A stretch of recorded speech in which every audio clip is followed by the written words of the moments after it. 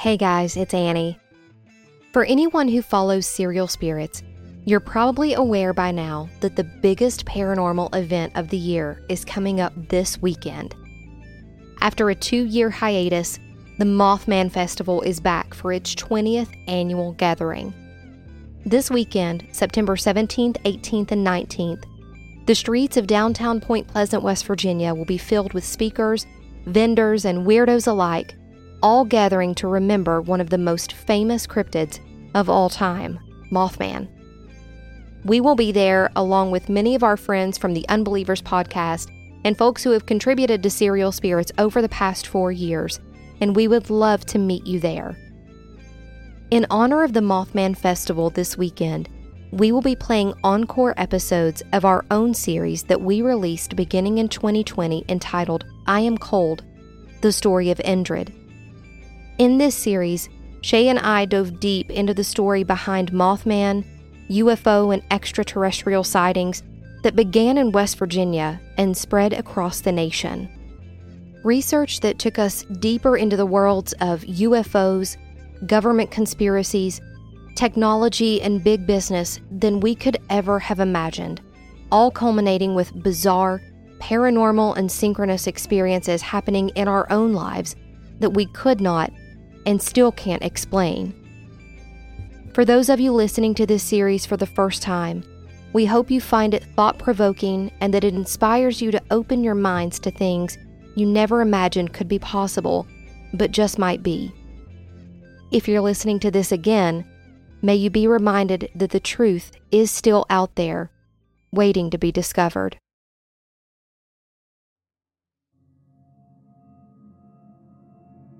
There is something to be said about the magic of the Appalachian region. Its beauty, its wonder, its secrets. Almost heaven, they sing, but is it almost heaven because of its beauty? Or is it almost heaven because men descend from the skies like angels? Whatever the reason, there is magic in these hills and secrets waiting to be found. What follows is one of those types of stories. The story of a man living out his normal everyday life until an encounter on the highway changed it forever.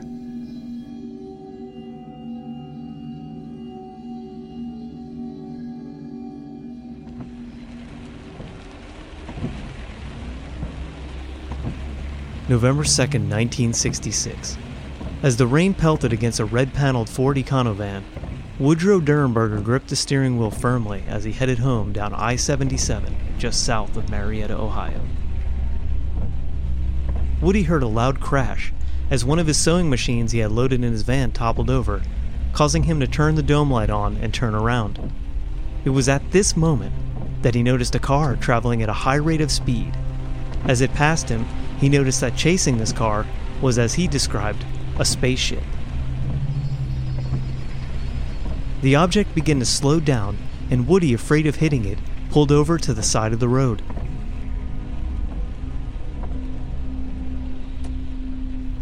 The object turned and blocked the Ford van, and as it came to a stop, it seemed to hover as if gravity had no effect on it. Just as this moment began to come into full realization for Woody, a hatch suddenly opened, and a man stepped out of the object. With a rush, the object suddenly shot back up into the night sky, and Woody sat watching in amazement as the man approached his van.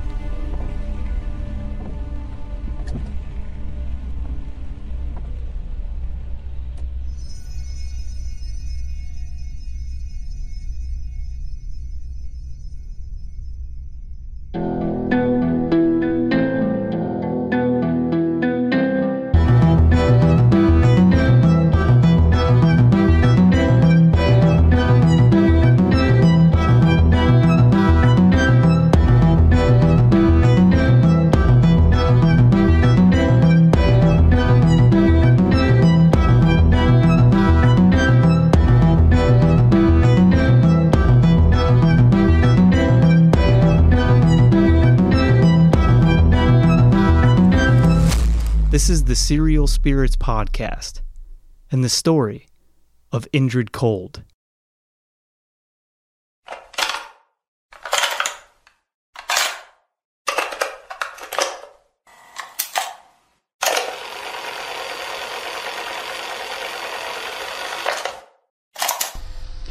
I would like to introduce my cohort in this adventure, Mr. Ronald Maines, who is the general manager of WTAP TV and radio. And we are here to ask this gentleman questions, and we will be asking questions for the next half hour to 25 minutes. Our guest is Mr. Derenberger, route number 2, Mineral Wells, West Virginia. Mr. Derenberger has a very interesting story to tell us this evening. I will give you a thumbnail sketch to begin with. Whether or not you believe in unidentified flying objects or not is not the point. Whether you believe in what you hear or see on this program is not the point. We are here to talk to a man that allegedly did make contact with such an object within the Parkersburg area last evening, November the 2nd, 1966, at approximately 7:25 p.m. The incident allegedly took place on Interstate Highway 77 near the interchange of route number 47.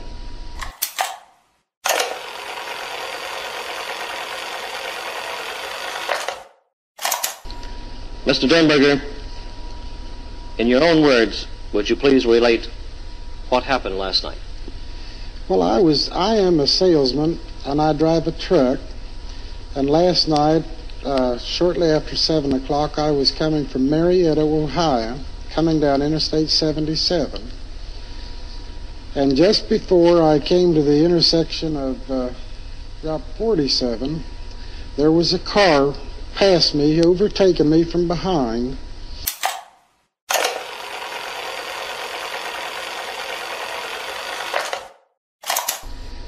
As soon as I had stopped, there was a door opened in the side of this vehicle, and this man stepped out and came directly to me, or came to the truck. He walked to the right-hand side of the truck, and he told me to roll down the window. He asked me to roll down the window on my right-hand side of my truck. And I had done what he asked. And this man stood there, and he first asked me what I was called. And I knew he meant my name, and I told him my name. And he asked me, he said, why are you frightened? He said, don't be frightened, we wish you no harm. He said, we mean you no harm, we wish you only happiness. And I told him my name, and when I told him my name, he said he was called Cold. That was the name that he was called by.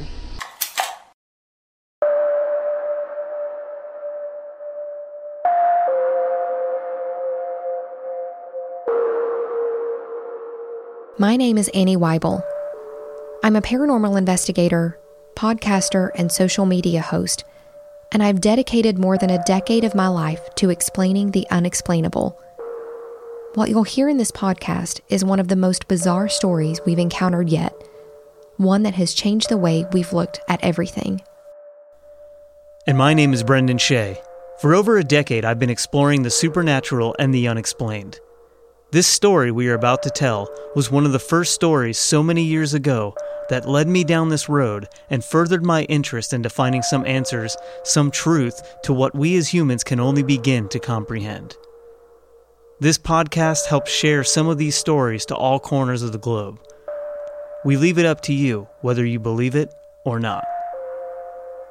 My name is Connor Randall. I am one of the executive producers of a series called Hellier that basically my friends and I made ourselves. Greg Newkirk, Dana Newkirk, Carl Pfeiffer, and Tyler Strand, and myself made a series, and basically it follows this really bizarre series of emails that Greg received while he was running a paranormal blog back in 2012. As part of that, the Indrid cold story became, inevitably construed, inevitably tangled in with what was going on in this town called Hellier, Kentucky. The fourth person that is part of this series is Taunia Derenberger Bowman. She is the daughter of the late Woodrow Derenberger, the man at the heart of this story. You will hear Taunia recall her memories of her father's encounter with Indrid Cold, as well as her claims that the Cold family still visits her today. But who is Indrid Cold?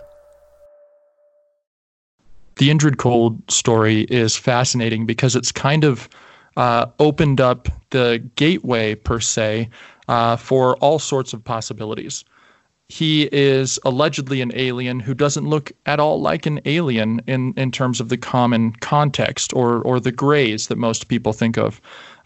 So we have to sit down and look at some possibilities here. If this individual, Indrid Cold, is actually out there, he could speak telepathically, and he came down in a spaceship. We have to think about his origins. We have to wonder, I think there's two possibilities, assuming that he is real. Number one, he's an extraterrestrial, actually from another galaxy, who traveled here to Earth as an explorer, which is sort of what he told Woodrow Derenberger back in 1966, that he came from a planet called Lanulos.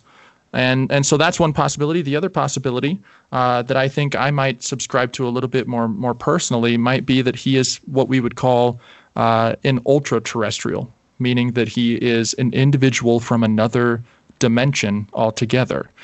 And something happened in that area of the country in 1966. And maybe that interdimensional crossover occurred and he was able to appear. Taunia was a very young child the night her father first encountered Mr. Cold, but her recollection of that night was forever burned into her memory. Here is Taunia recalling those events. Right, well, Dad was coming home from to Mineral Wells, West Virginia, from Marietta, Ohio. He was a sewing machine salesman, and he also installed TVs and stereos. So he was coming home from work one night. It was late. It was rainy, and he heard something fall into the back of the truck, and he thought, well, just a sewing machine fell over. Next thing he knew, this craft came down in front of him after a car had passed him, and he pulled over to the berm of the road, and this gentleman came out, and instead of going directly to the driver's side, he went to the passenger side and had Dad roll the window down. And he was asking Dad all kinds of questions about the sea, about the lights, about who lived there, about what Dad did. And it really kind of frightened Dad. And nothing frightened my father. And I could tell Dad was frightened when he got home because he was as white as a sheet. And Dad always was the kind that, I could stay up past my bedtime and Dad wouldn't care because he'd play games with me and jump rope and goof off and then carry me upstairs and tell me a bedtime story. Well, not that night. That night he came in, walked right past me and my brother like we weren't even there, went in the kitchen, started talking to my mom, and my mom told him to be quiet because he would scare us. So she sent us upstairs to bed, or so she thought. I was always the curious kind. I snuck back downstairs and listened to the whole conversation about the alien, or the spaceman, as Dad put it. And I did have to go back upstairs soon because Mom called the Wood County Sheriff's Department, who she had a cousin that worked for.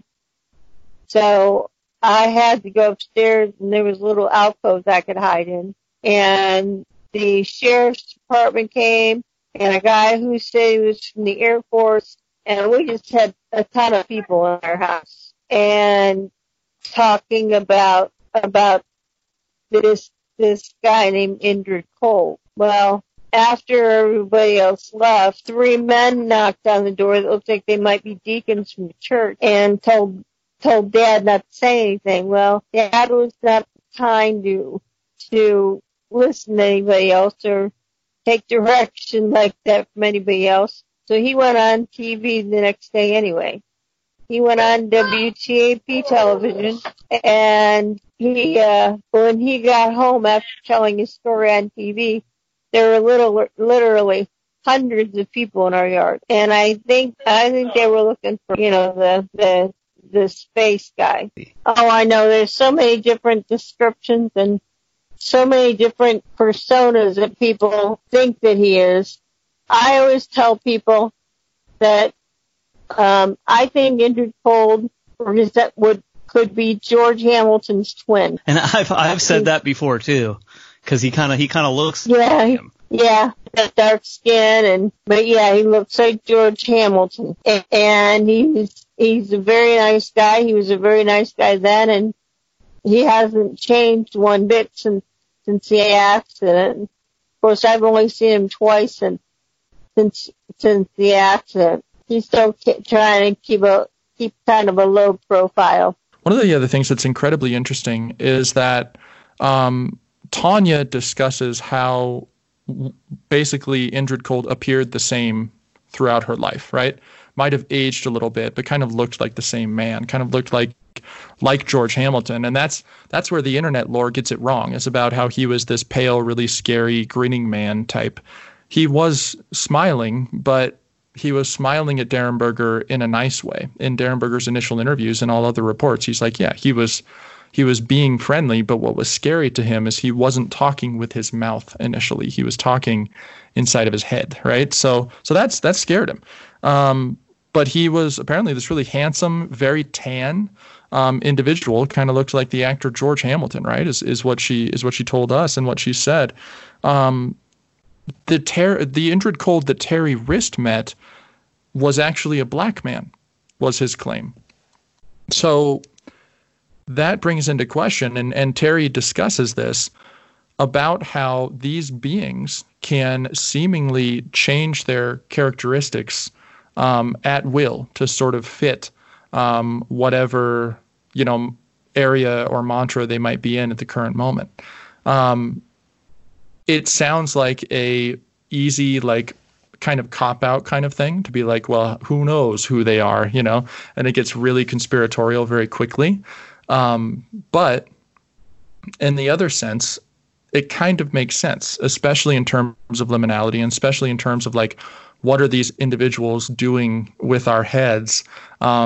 Is it easy for them? Are they just projecting this into our internal minds and we're seeing them externally?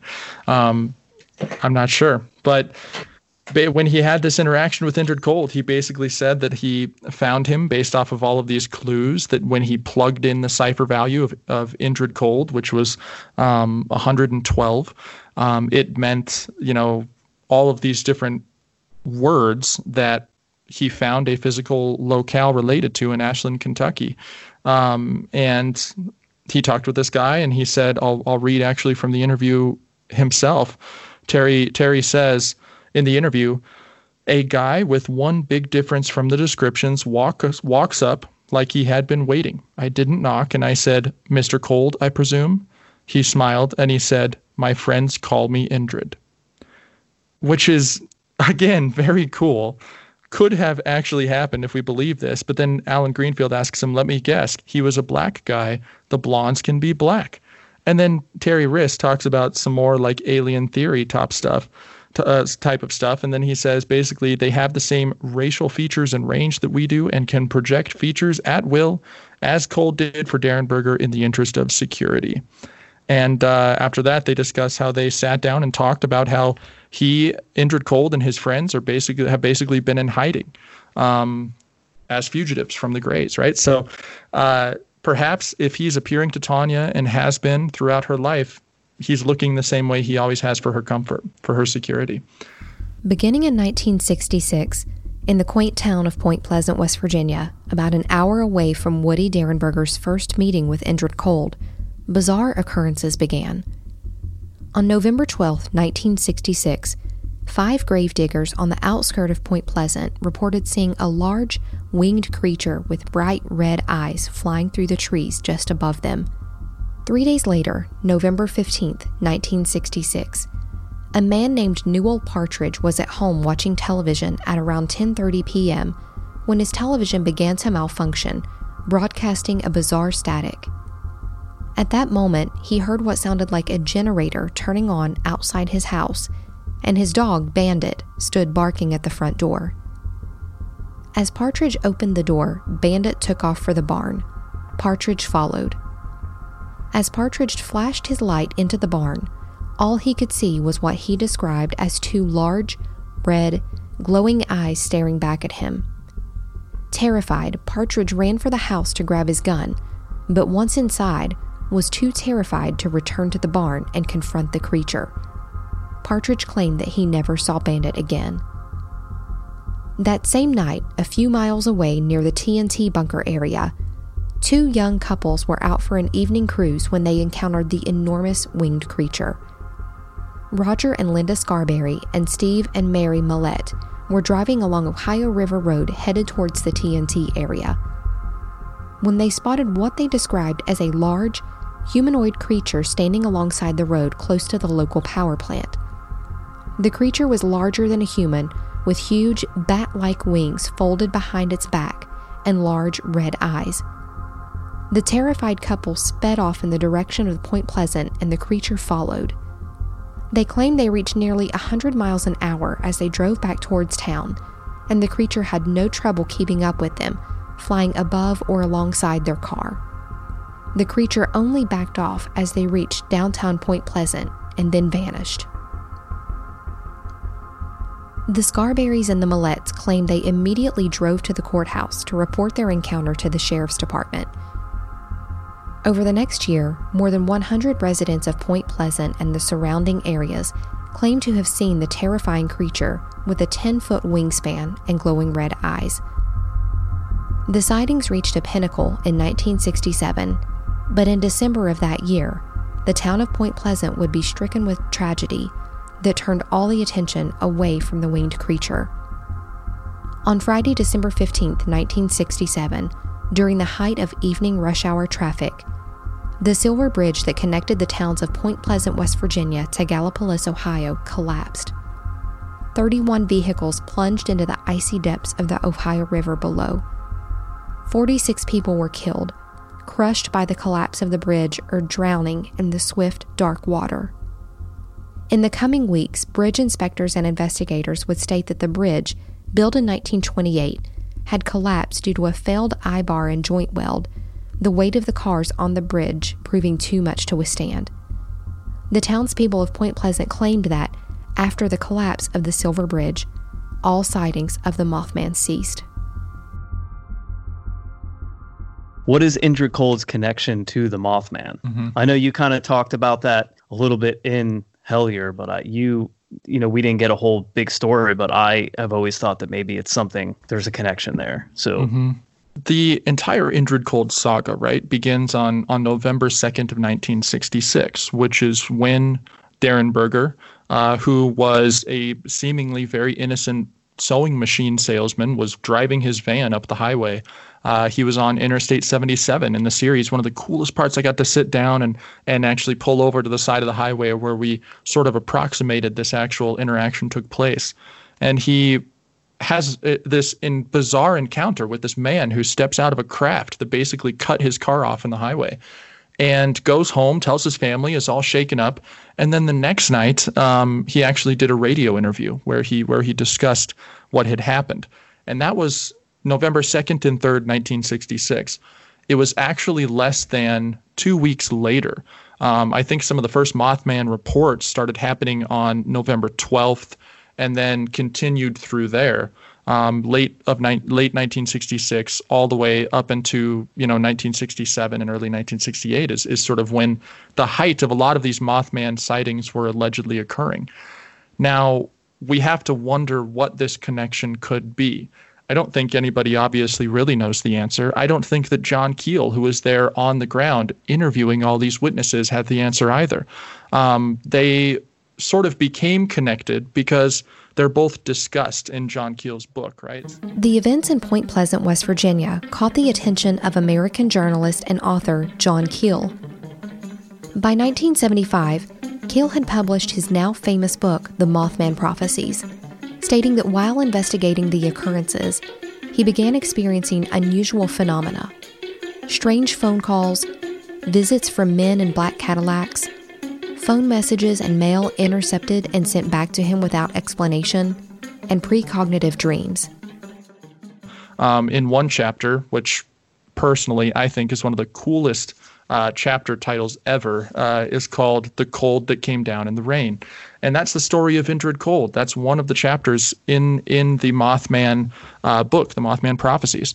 And then he also continues to interview all of these witnesses to this being. Now, they are about an hour and a half apart between Parkersburg, where this encounter occurred, and Point Pleasant, which is where the majority of the Mothman sightings were. Allegedly, the first Mothman sighting was in a town, I think it's pronounced Clendenin, West Virginia, and that town is might be where the first sighting occurred, but they're about an hour and a half away. Are they related? Well, here's what's strange. Even if you sit down and you look at it from a really skeptical standpoint and say, I don't think I believe Woodrow Derenberger, we cannot deny that Derenberger was first.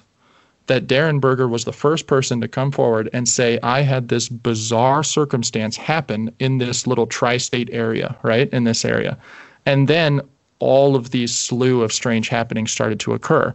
Of course, they were two different beings. We're talking about this alien being, Indrid Cold, who knew these things he should know, who was able to sit and talk with his family and watched Woodrow apparently for years later. And then we're talking about Mothman, this big sort of cryptid type creature.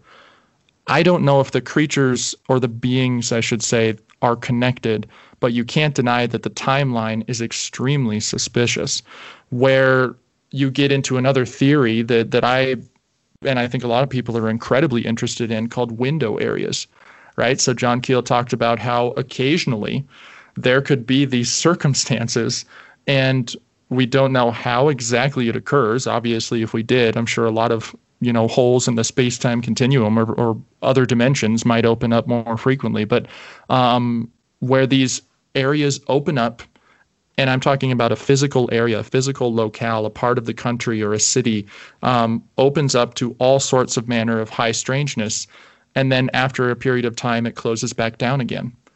Maybe Indrid Cold was the beginning of that opening. It's just so happened John Keel was at our house interviewing Dad and investigating the sighting of Indrid Cold when the Mothman, the whole Mothman thing came up. Dad really didn't, think one thing or another about Mothman.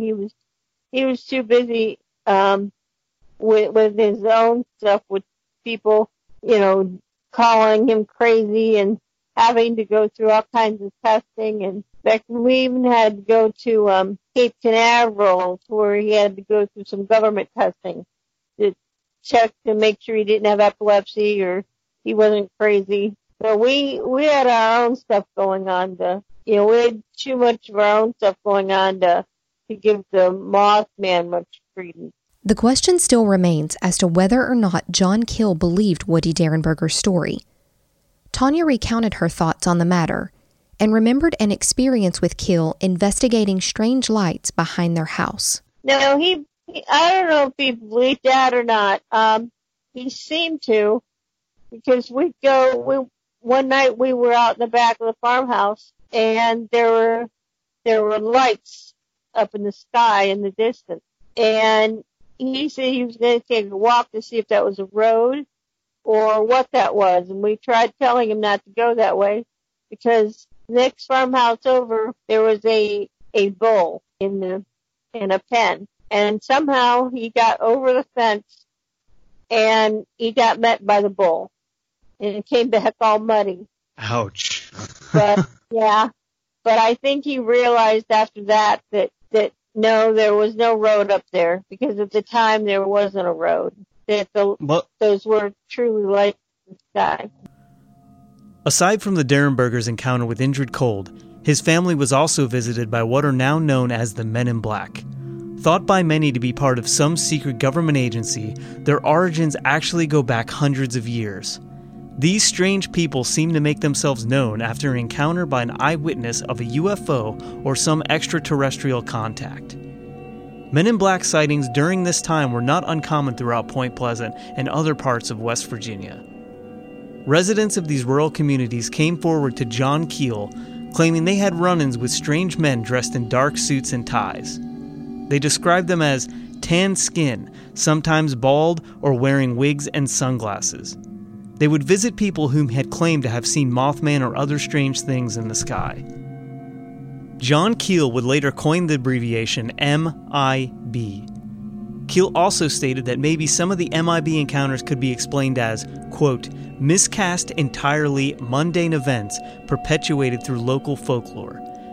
As Keel himself was once mistaken as a man in black after he was searching for a phone in rural West Virginia to call a tow truck. Taunia remembered unknown men arriving at their house in the days after her father's encounter with Indrid. As a child, she believed they were clergy from the local church. Now, she actually believes they may have been men in black. Yeah, that's what I believe it to be. Of course, at the time, I was only 4 years old, but a lot of people have said, well, how do you know that, those are your memories or what you were told? And believe me, it was something like that, even if you're at 4 years old, you remember. What follows is an excerpt from the book, The Mothman Prophecies, written by John Keel. Chapter 8, Procession of the Damned. While Mothman and Indrid Cold attracted all the publicity and turned everyone's eyes to the deep skies of the night, the strange ones began to arrive in West Virginia. They troped down from the hills along the muddy back roads, up from the winding hollers, like an army of leprechauns seeking improvised shoemakers. It was open season on the human race, and so the ancient procession of the damned marched once more. A doctor and his wife driving along a country road in a snowstorm saw a huge, caped figure of a man struggling through the snow, so they stopped to give him a ride. He vanished. There was nothing but whirling snow and the night where he had stood. Black limousines halted in front of the hill homes, and deeply tanned census takers inquired about the number of children living with the families. Always the children. In several instances, the occupants of the big black cars merely asked for a glass of water, the old fairy trick taken up from the Middle Ages, and dusted off. A blonde woman in her 30s, well-groomed with a soft-spoken accent, visited people in Ohio and West Virginia where I had interviewed. She introduced herself as John Keel's secretary, thus winning instant admission. The clipboard she carried held a completed form filled with personal questions about the witness's health, income, the type of cars they owned, their general family background, and some fairly sophisticated questions about their UFO sightings, but not the type of questions a run-of-the-mill UFO buff would ask. I have no secretary, and I didn't learn about this woman until months later, when one of my friends in Ohio wrote to me and happened to mention, as I told your secretary when she was here. Then I checked and found out she had visited many people, and most of whom I had never mentioned in print. How had she located them?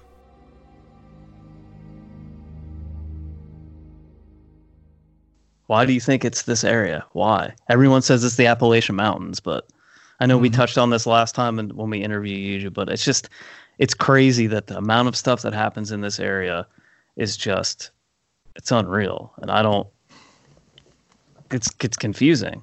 It's very confusing. When I think about I look at my, maps with pins in them, and I realize how many of them sit in that portion of the country, that you reside in, right? So, people, and Taunia said this to us as well. She said, I think that it's the mountains, that it's the hills, that they can hide here. She may be correct. I guess that kind of makes sense. I think that there's if you want to be in hiding, it's a pretty easy area of the country to be in hiding, because it's there's a lot of sort of privatized property, like this is my area. There's haulers that are tucked all throughout the hills in that area. Oh yeah. Right. It's kind of, in a sense, comforting, and in a sense kind of spooky. Like we don't know who's out there, what's out there. I live in Colorado, and so when you say, oh, they can hide in the mountains, I look out my window and I'm like, well, if I'm looking at a map from space, I would come to these mountains, There's a whole lot more big crevices to hide in the United States of America and throughout the world than there is in the Appalachian mountains and hills out there. So what else could it be? The Appalachians is a cultural region in the eastern United States. It stretches from the southern part of New York to northern Alabama and Georgia. The heart of this region lies in West Virginia. About 78% of West Virginia is made up of dense forest of mountainous terrain. Appalachia has been a land full of mystery for thousands of years. Strange stories go back to even the Native American legends. It is believed because of its such sparsely populated land that this is why secrets can remain hidden here. This region is rich in natural resources that are often believed to play a role in why so many strange things are seen in the sky. So why would Indrid Cold choose the Appalachian region? I asked Taunia. Because there's so many places to hide. It's so easy to hide there. Oh, yes, of course. He told my father, and he told me years ago, that as long as he were around, and any of his family was around, no physical harm would come to me, that I would always be safe. Exactly what he meant by that, I'm not sure, but I do know that I still believe that. As we discussed before, there has been many theories that natural resources play a vital role in why so many strange things happen in the Appalachian region. One of those theories is liminality. Here's Connor to explain. Part of the theory that we get into is this idea of liminality, right? That paranormal experiences are tied to basically places, people, and things that are sort of in between. I think that there is a pretty good case that can be made for that portion of the country being one of the most, if not the most, liminal areas. And when I'm talking about that, I actually mean in a physical locale sense. You have rivers running throughout everything. Rivers have their own whole connection to paranormal activity. And not only on those rivers, but on those rivers are these bridges and these borders. And that's what we like to sit and speculate on all the time, is bridges and borders. What is it about those spots that enable more activity to occur? I don't necessarily obviously have the answer, but in speculation, you look at these towns and these places where it occurs. Most of it is on border towns between two states. Most of it, that border is made by a river. And so I think it's possible that when people are crossing over the river, they're literally seeing signs that say, welcome to Ohio, welcome to Kentucky. And maybe, just maybe, that actually shakes up enough in the human consciousness that they are now realizing that they're in a physical place of transitioning. And in that transition, who knows, while the brain or the consciousness is a little wobbly like that, it's just the perfect time or place for this high strangeness to poke through.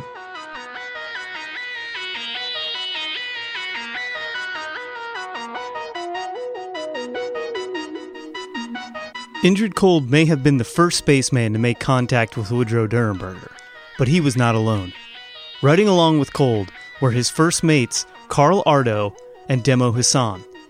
At their second meeting, Woody was introduced to these other men, claiming they were from a planet much like our own. The planet was called Lanulos, and was filled with vast rolling fields, oceans, and rivers. Lanulos was a peaceful planet with no hate or wars, and Woodrow himself would be taken here on May 11, 1967.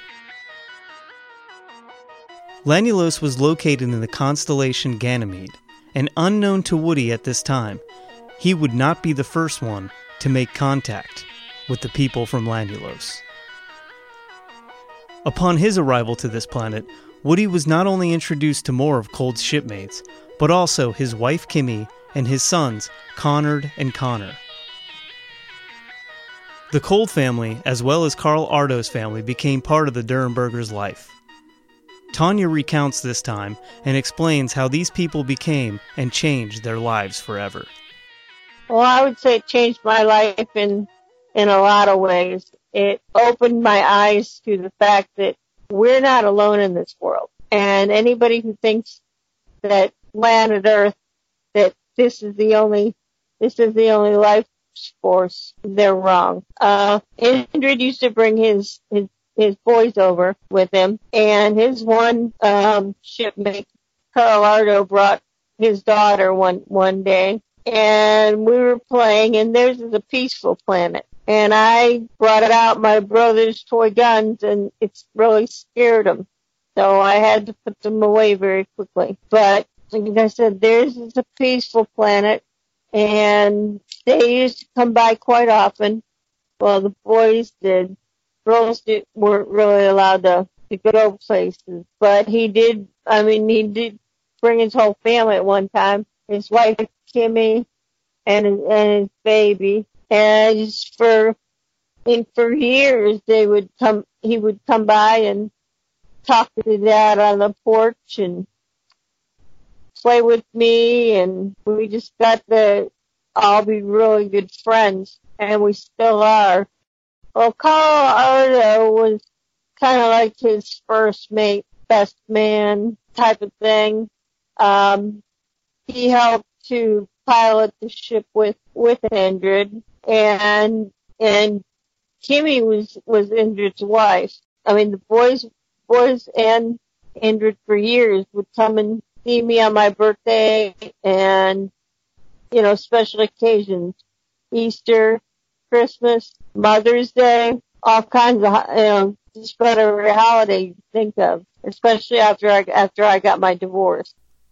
The question that was raised by us was this: could the Derenbergers have been just one of many families that knew the being known as Indrid Cold? Taunia answers this question briefly. I've never heard anything or met anyone, so I really couldn't tell you. We know that Woody became friends with another man who was also promised a place on Lanulos, and he too had met Cold, Ardo, and Hassan on several occasions. This man's name was Kevon Shaw, also from Parkersburg, West Virginia, and he and Woody became fast friends. Woody wrote in his book Visitors from Lanulos, quote, "I became very good friends with Kevon, and he was the first person on Earth I was able to communicate with telepathically," end quote. Which leads to the belief that the Derenbergers could not have been alone in meeting the visitors from Lanulos. But that will be something we discuss at a later time.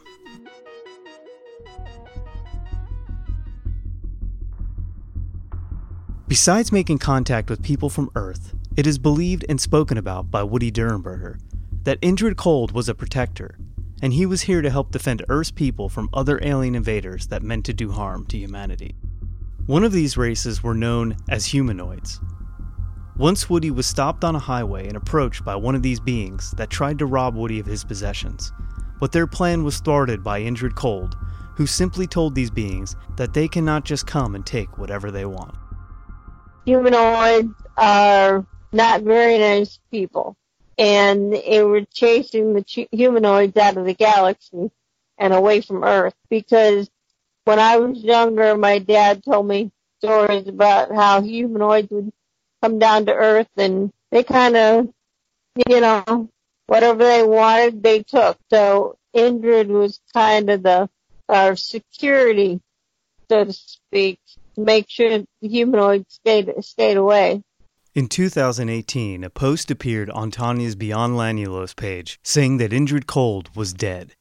The next clip is Taunia describing that post and Indrid Cold's sons visiting her to give her the tragic news. Back in 2018, and I had put this on my Facebook, I had received 2 visitors at a nursing home I was living in the middle of the night, who came to me and told me that Indrid had been into a horrible accident and he was believed to be dead. Well, I have, in the last few months, I've learned that that's not true, that he's not dead, and he was hiding in the Appalachian Mountains while he healed.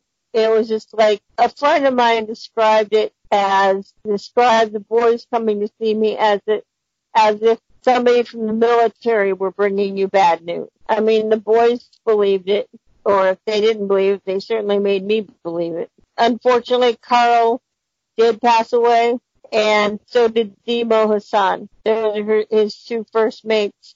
They did pass away in the wreckage, but Indrid managed to get out just very badly burned. Where do you think Indrid Cold is now? Taunia Derenberger has been very close to Indrid Cold throughout her life, right? So she claims, and she's a very nice woman who sits down and is willing to tell these stories about her experiences throughout her life with this man, with this being. I think maybe my favorite story of hers is of that initial encounter when her dad came home, and she remembers him being as white as a ghost, and after he had met this man who talked to him telepathically on the side of the highway, that really shook up their whole family. And I think it changed a lot for them. And it obviously changed a lot through Derenberger, as we find out through his books. So we have to wonder, which one is reality? Is the Derenberger Indrid Cold the reality? Is Terry Riss Indrid Cold the reality? Is it neither of them, or is it a combination of both? I'm not sure that Indrid Cold is... I don't want to go and say that he's dead. It's possible that he did die in a crash. It gets to a point, just like witness, any sort of witness, you have to sort of say, what's the reality of what occurred here.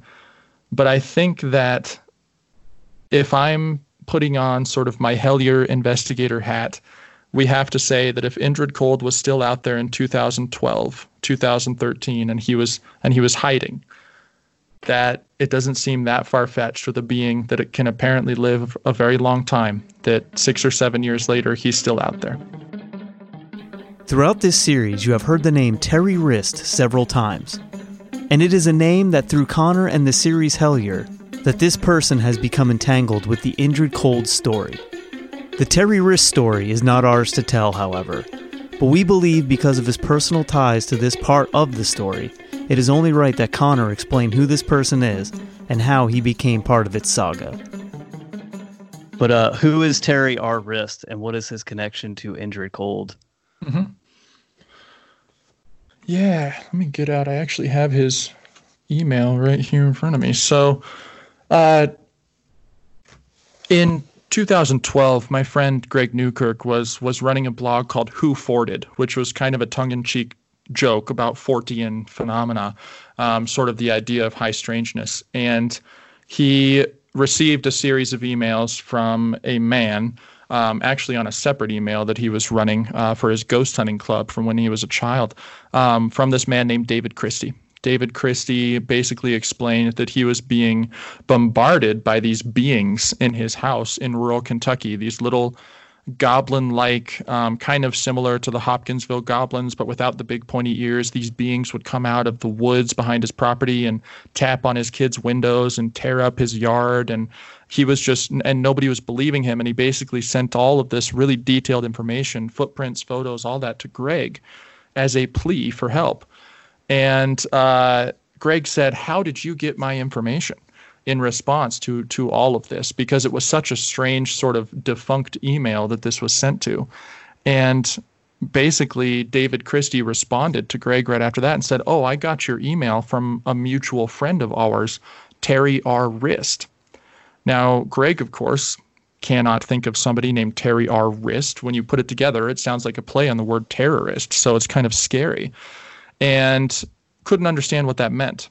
Well, it turns out he found out that Terry R. Rist is actually an individual who's mentioned in an interview in this bizarre book called Secret Cipher of the UFOnauts that was published in 1994, that's basically about using secret codes and ciphers to contact extraterrestrials and ultra-terrestrials. There's an interview with a man in that book named Terry R. Rist.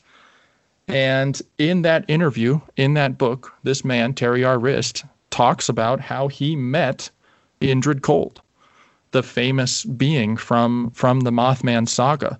And the way that he met him was using this cipher work to actually go out and find where he was living. I think that a lot of people who watch Hellier, or those who haven't watched Hellier, maybe you're interested to see it now, but I would hope. But basically, people don't quite understand the use of the cipher. People will apply it to all sorts of things. The cipher is, and the whole book is basically about using aliens' names, the names that these beings give to individuals as a sort of address, right? So according to this book, which is by Alan Greenfield, when Indrid Cold came down and he spoke to Woodrow Derenberger, he said, "My name is Cold," initially. And then after that, he said his full name. "My name is Indrid Cold." According to Alan Greenfield, his hypothesis is that when a being like that gives its name to a human like us, what they are actually giving is a series of coded information. And if you take that name and apply it through a numerical cipher and figure out what that means, you can apply it to all sorts of different occult texts. Mainly the Book of the Law was his idea. And you can actually use those clues to find out more about the alien and maybe even to find out where they are physically on Earth. And so Terry Wrist is a man who claims that he met Indrid Cold through that whole circumstance. The interview is bizarre, but incredibly detailed. And so we actually tracked down where we think this meeting occurred, which was in Ashland, Kentucky. We think that even though they never say it in the interview, that the clues led to the town of Ashland, Kentucky. And so that's sort of one of the things that we discuss in the series. And it gets even more bizarre when Terry Wrist actually sent an email to Greg back in 2013 after Greg received the initial contact from David. And in the email, he says, "The ink and black are isolated still and third order MIA," which is again, did not make any sense to Greg in the moment, but after a lot of time and realizing this connection to this individual, he's basically saying Indrid Cold is still here on Earth and nobody has come down to rescue him. Taunia was interviewed as part of the Hellier series, and after watching it, she believes that Indrid Cold is being impersonated by others. Here she is to explain what she believes. Oh, of course I do. I mean, I've gone online before, and I've Googled Indrid Cold and come up with all sorts of different things. Fans name Indrid Cold and other people calling themselves Indrid Cold. And so, of course, I completely believe that somebody could be out there posing as him. I've binge watched Hellier several times, season 1 and season 2. And it's fantastic. And it is fantastic, but I can also tell you for a fact that Terry Wrist does not exist. What do you think? What do you think it is? You think it's just a pseudonym for somebody who's like almost like a disinformation agent? Probably. But I do know that I was here at home one night and I was watching it and Indrid Cold showed up and we were watching it together and he said he'd never met anybody named Terry Wrist. He doesn't know what the guy's talking about.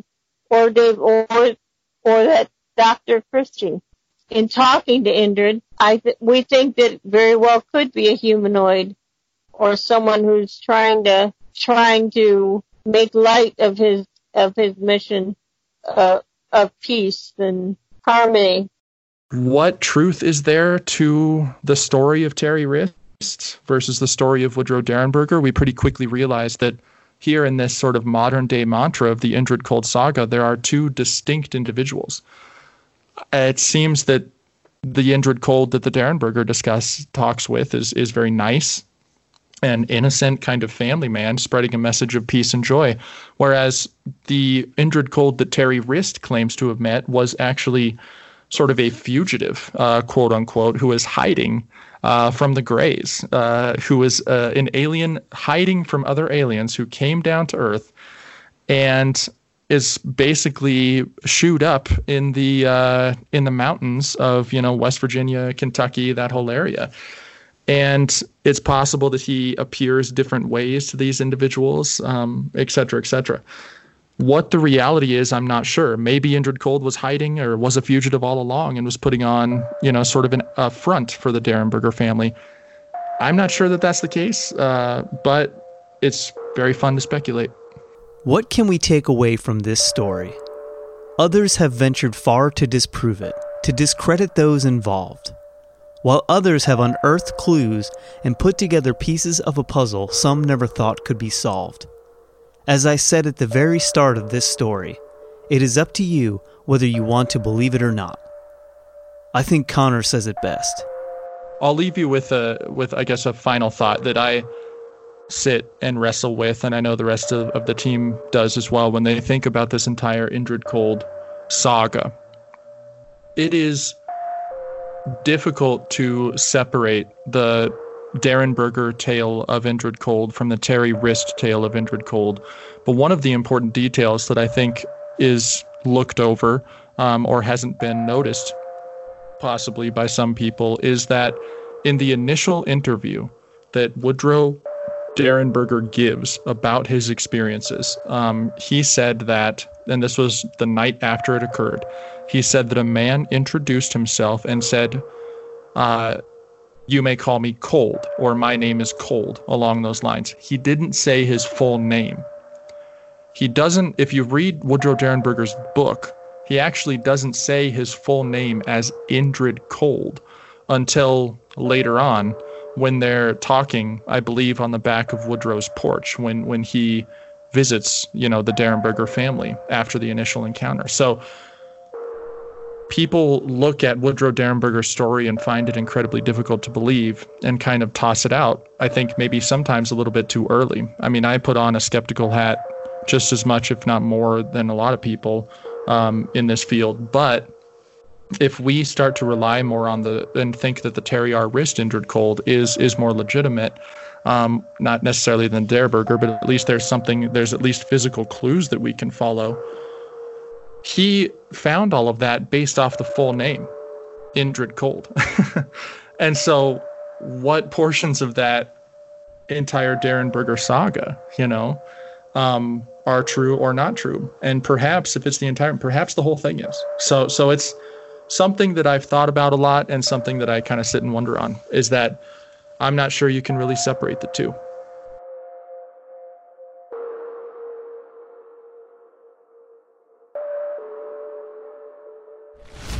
"54 years have passed since Woody Derenberger's meeting with the man named Cold on a dark, lonely stretch of highway in West Virginia.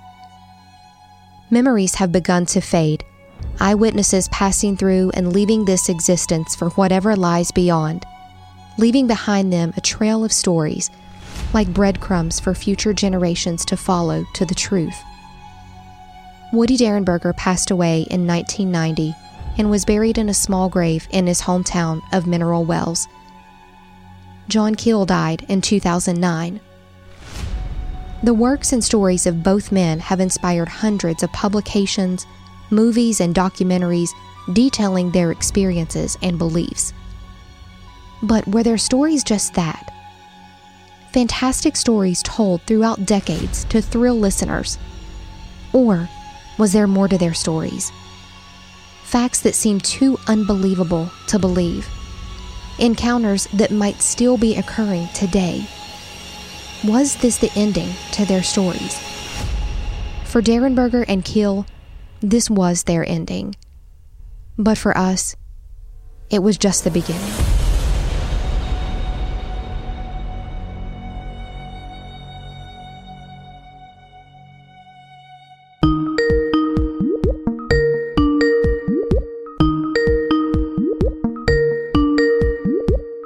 All right, can you hear me now? Hear you. I mean, I'm terrible at these things. Just like, I was gonna say, tell Annie the story with so she can hear exactly what you're feeling. And I said, can I ask you another question? He's like, sure. And I was like, hey, what about beings?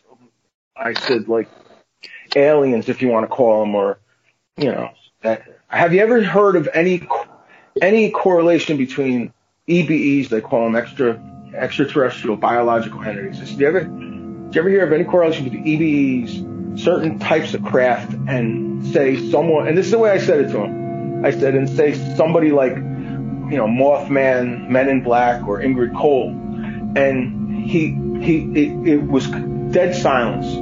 So I thought that it was almost like he hung up, and I said, and he was like, yeah.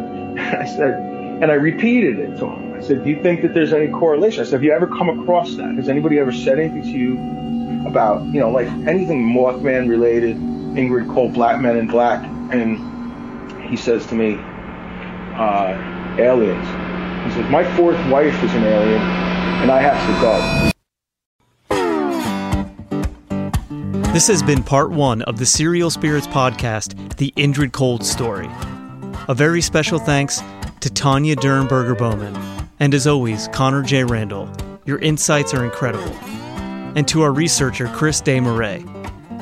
This series was written by Annie Weibel and Brendan Shay. It was researched by Brendan, Annie, and Chris Desmarais. Find the Serial Spirits podcast on all your podcasting platforms. This story has only just begun.